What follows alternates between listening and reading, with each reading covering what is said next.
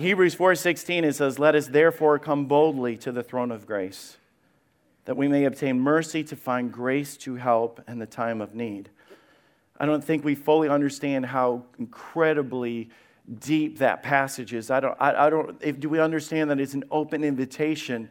Do we understand what God is saying? The simplicity of praying to God. But it says, "Let us therefore," the therefore literally is saying, because we just studied this, because of what I just said, what we just studied, we can do this. Without what we just studied, this verse doesn't make sense. Let us therefore come boldly. The therefore is impossible without what we study in verse 14 and 15 before this, to come before the throne of grace. And I think for us, the idea of just running to God, it becomes like so cliche. Of course you can run to God. Of course you can pray to God. The Old Testament, they didn't do that. In the Old Testament, just to have this visual, when it came to God, when it came to the image of God, they were separated. It goes all the way back to Adam and Eve, okay? When Adam and Eve had fellowship with God, they walked with God in the cool of the day. They had conversations with God because we were created for fellowship with God. Apart from God, you can do nothing because God is my strength. I was breathed into my nostrils the breath of life, and man became a living soul. There's more to you than body. There's more to you to mind and emotions. You have a soul that was created by God for us to be connected to God. But there's the visual that we have in Genesis when Adam and Eve sinned. There was the visual of what happened. And I know this is so simplistic, but just work with me because I know that Satan uses this in our minds to pull us away from God. But what happened was when Adam and Eve sinned, because God cannot be connected to sin. God is holy and righteous and pure and good, and there is no darkness at all in him. It's not just a matter of he is good. He is the very essence of good. He is the very essence of righteousness. And these two do not connect at all. So when man sinned, it separated us from God. So the visual that we have in Genesis is they put the angels with the flaming swords as a visual that you are no longer in fellowship with God because we've sinned.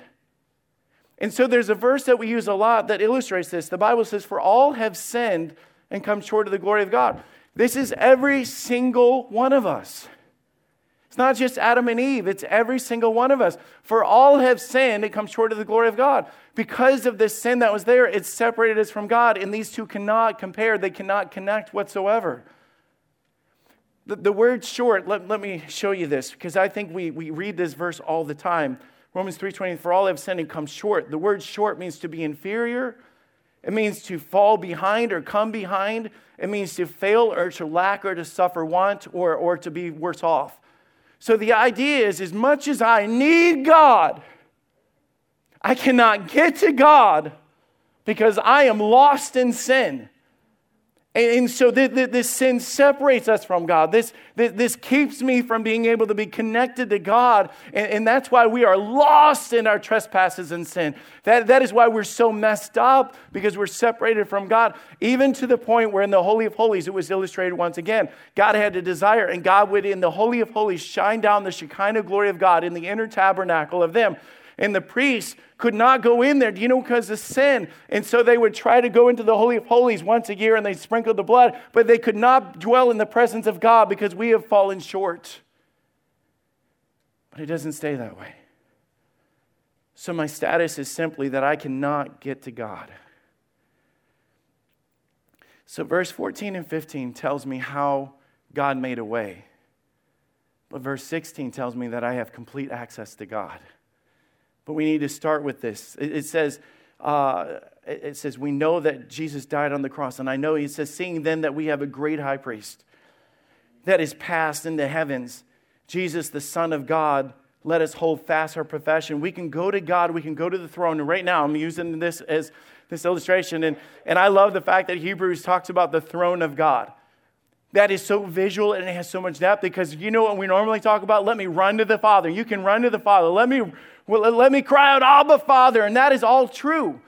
But in this passage, it gives us a different visual of coming before God as the throne. And I'll explain what that means next week. But this is talking about how Jesus made a way. We can go to the throne. We can go to God because Jesus made a way.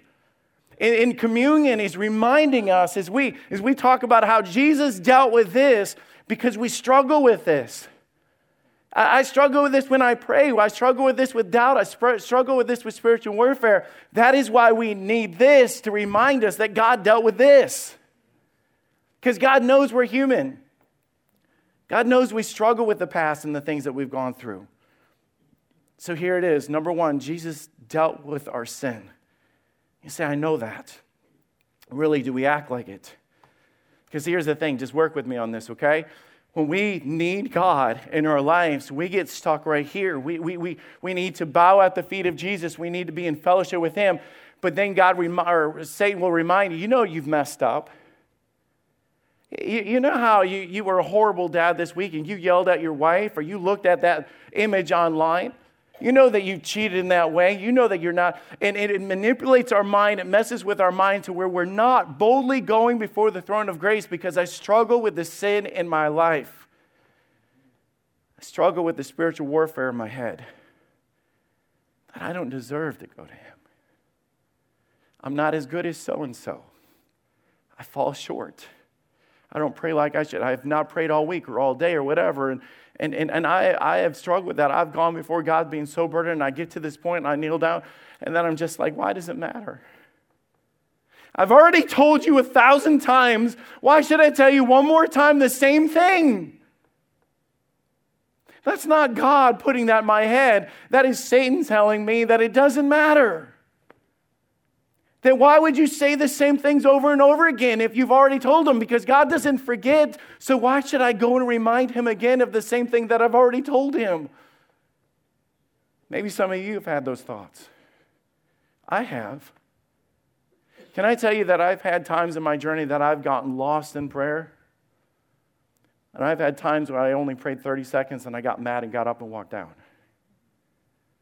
Because I'm thinking the same prayer list of the same things, and I'm thinking it doesn't matter. Do you understand that that's because sin of guilt or pain or regret or doubt or fear or whatever it is, it's not just murder, okay? It's like, I can't get to God because I'm a murderer, okay? I hope that doesn't match most of you in here. But we do have doubt. We do struggle with a lot of other things in our life that hold us back with that. The whole passage of this that he starts getting into is he begins to tell us, verse 14, he said, seeing then. He says, let me show you something. He said, seeing then, we have a great high priest that is passed into the heavens. Jesus, we know the illustration of Jesus died on the cross. Okay, so I'm just going to lay it out. For some of you, this is so basic, but I promise you it fits with what we're doing today. Jesus hated the fact that this separated us from Him. He hated that. So Jesus came, and you know the whole story about Jesus dying on the cross. He that knew no sin became sin for us. Okay, he died on the cross. And so there's the illustration that we have when Jesus was praying in the garden, and he asked the Lord, or he asked his God, he said, let this cup pass from me. The cup represented the wrath or the sin or the humanity of man, of all the things that we've done to be deprived. Jesus said, let this become me. And I don't know if you fully understand the whole illustration of what happened in Scripture when this happened, but on the cross, he literally, in the garden, he said, let the cup pass from me. But on the cross, he cried out, Lord, I thirst. Literally in that matter of I'm ready, lay it upon me. During that time, the Bible talks about how the sky turned black because God had to turn His back on His Son and to turn His back on His Son so that His Son could become sin for us. And in that moment, Jesus that became sin for us cries out to the Father, why have you forsaken me? Because God had to turn His back on unrighteousness so that so that Jesus could die for our sins in that moment. But then at the end of it, Jesus cries out, it is finished. Now, we know the visual of that on the cross, but behind the scenes, what's going on is the tabernacle thing. Because now it's labeling Him as the great high priest. Let me read it again. This is what's going on. It says that then seeing then that we have a great high priest that passed into the heavens, Jesus, the Son of God, let us hold fast that profession. So here's what happened. Not this time it was a little different. The first time it was a matter of when the high priest would go in, they couldn't get in the Holy of Holies. Actually, it was so bad that if they died, they had to have a rope around them to drag their bodies out because nobody was able to have access to God. Jesus was different because He knew no sin. He was the Son of God. So Jesus that took our sin, paid the price on the cross, declared that it is finished. And it says he passed into the heavens, going before God saying, I paid the price, it's done, it's finished. So that this would be taken out of the way. That is what communion is all about. That is the whole point of this thing. But I'm here to tell you that we struggle with this. We struggle with this. I struggle in my heart and mind. I struggle with doubt and fear and anger. And I've had times where I literally thought, and you guys think I'm crazy, I've literally had times that I thought that God just was not happy with me. Have you ever had that thought?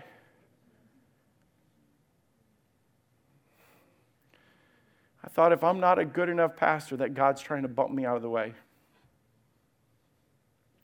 And say, you're crazy. You haven't been in my shoes. The spiritual warfare, when I have complete access to not just go before God, to boldly go before God, and Satan reminds me of my sin, it pulls me back. So the Bible says this, and Jesus, the Son of God, let us hold fast the profession.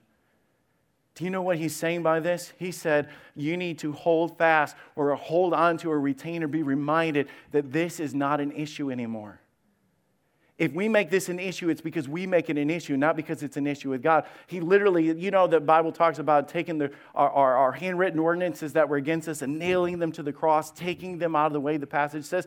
That's literally what Jesus said. Our path to God is this, not this anymore.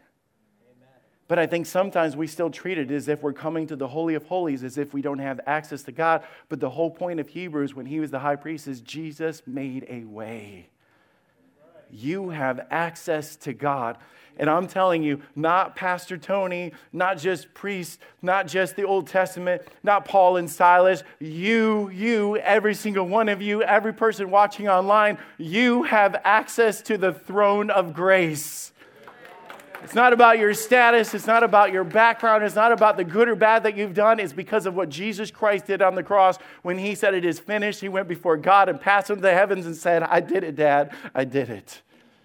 That is our status. But here's the second thing. Let me show you the next verse. It says Jesus made a way, and we remember that he dealt with our sin. But the next part is Jesus cares about you deeply. And you think, oh, that's cute. He's going to try to make this personal. Now, let me show you this next verse. In the Old Testament, with the priests, it was so impersonal. They would literally kill the animal, go in there with the blood, sprinkle it there, have the table of showbread, go into the Holy of Holies, sprinkle it there, all the different things that they did. It was very impersonal. But when Jesus did it, listen to this. You ready? Verse 15. For we have not a high priest that cannot be touched with the feelings of our infirmities, but was in all points tempted like as we are, yet without sin. When Logan was diagnosed, it hit me so hard. It wasn't just everybody said the facts. Okay, can I just lay out the facts? The facts were this: God is good. I think they were wanting me to respond in the hospital all the time. I was not in the mood. I know the facts. I know the fact that God answers prayer. I know the facts that God's never made a mistake. I know the facts that God is sovereign. I know the facts. But I'm so thankful that God cares about my feelings. And I know for some, we just like, oh, don't trust in your feelings and all that. I'm not talking about that. I'm talking about feelings that are real, that I was broken inside. And he says, you don't have a high priest. It's like God coming to me saying, I want you to come. It says, but I'm so broken. He said, can I tell you that he's touched with the feelings of your infirmities? He gets the fear that you have. He understands the pain that you have. He understands the tears that you shed. He understands the doubt that you have. He understands the brokenness. He sees you when you feel like your kids won't talk to you. He understands the fact that you're fearful of the future. He understands that you have not been sleeping well because you're filled with anxiety. He understands the fact that you feel like you're going under and nobody cares. He understands the fact that your spouse doesn't see you or care about you and everything's falling apart. He is touched. He is moved. He is grieved. He sympathizes. He empathizes with us. He cared about every time I got a CT scan for Logan. He cared about every time I wanted to give up. He cares for you, not just cares for you, he cares for you deeply. It wasn't just a matter of, I want to take this out of the way. It was a matter of as much as God hates sin, it's like me hating the cancer. I want it out, I want it out, I want it out. Get it out of the way because I know that it hurts the ones that need to go to God. So whatever hesitation you have, you need to know this, that God cares about how you feel. God cares deeply about the emotions that you have that rip you apart. He dealt with the facts. He took sin out of the way. And then he says, I also care about how you feel. He cares about what we're going through. But we need to be reminded of that. Because some of you are not here like you should be. Because you're stuck here, what God's already dealt with. And it's breaking the heart of God that you're not running to the throne of grace. You're not running to the Father because you're being spiritually, mentally manipulated by Satan of things that God's already taken care of. He's taken it out of the way.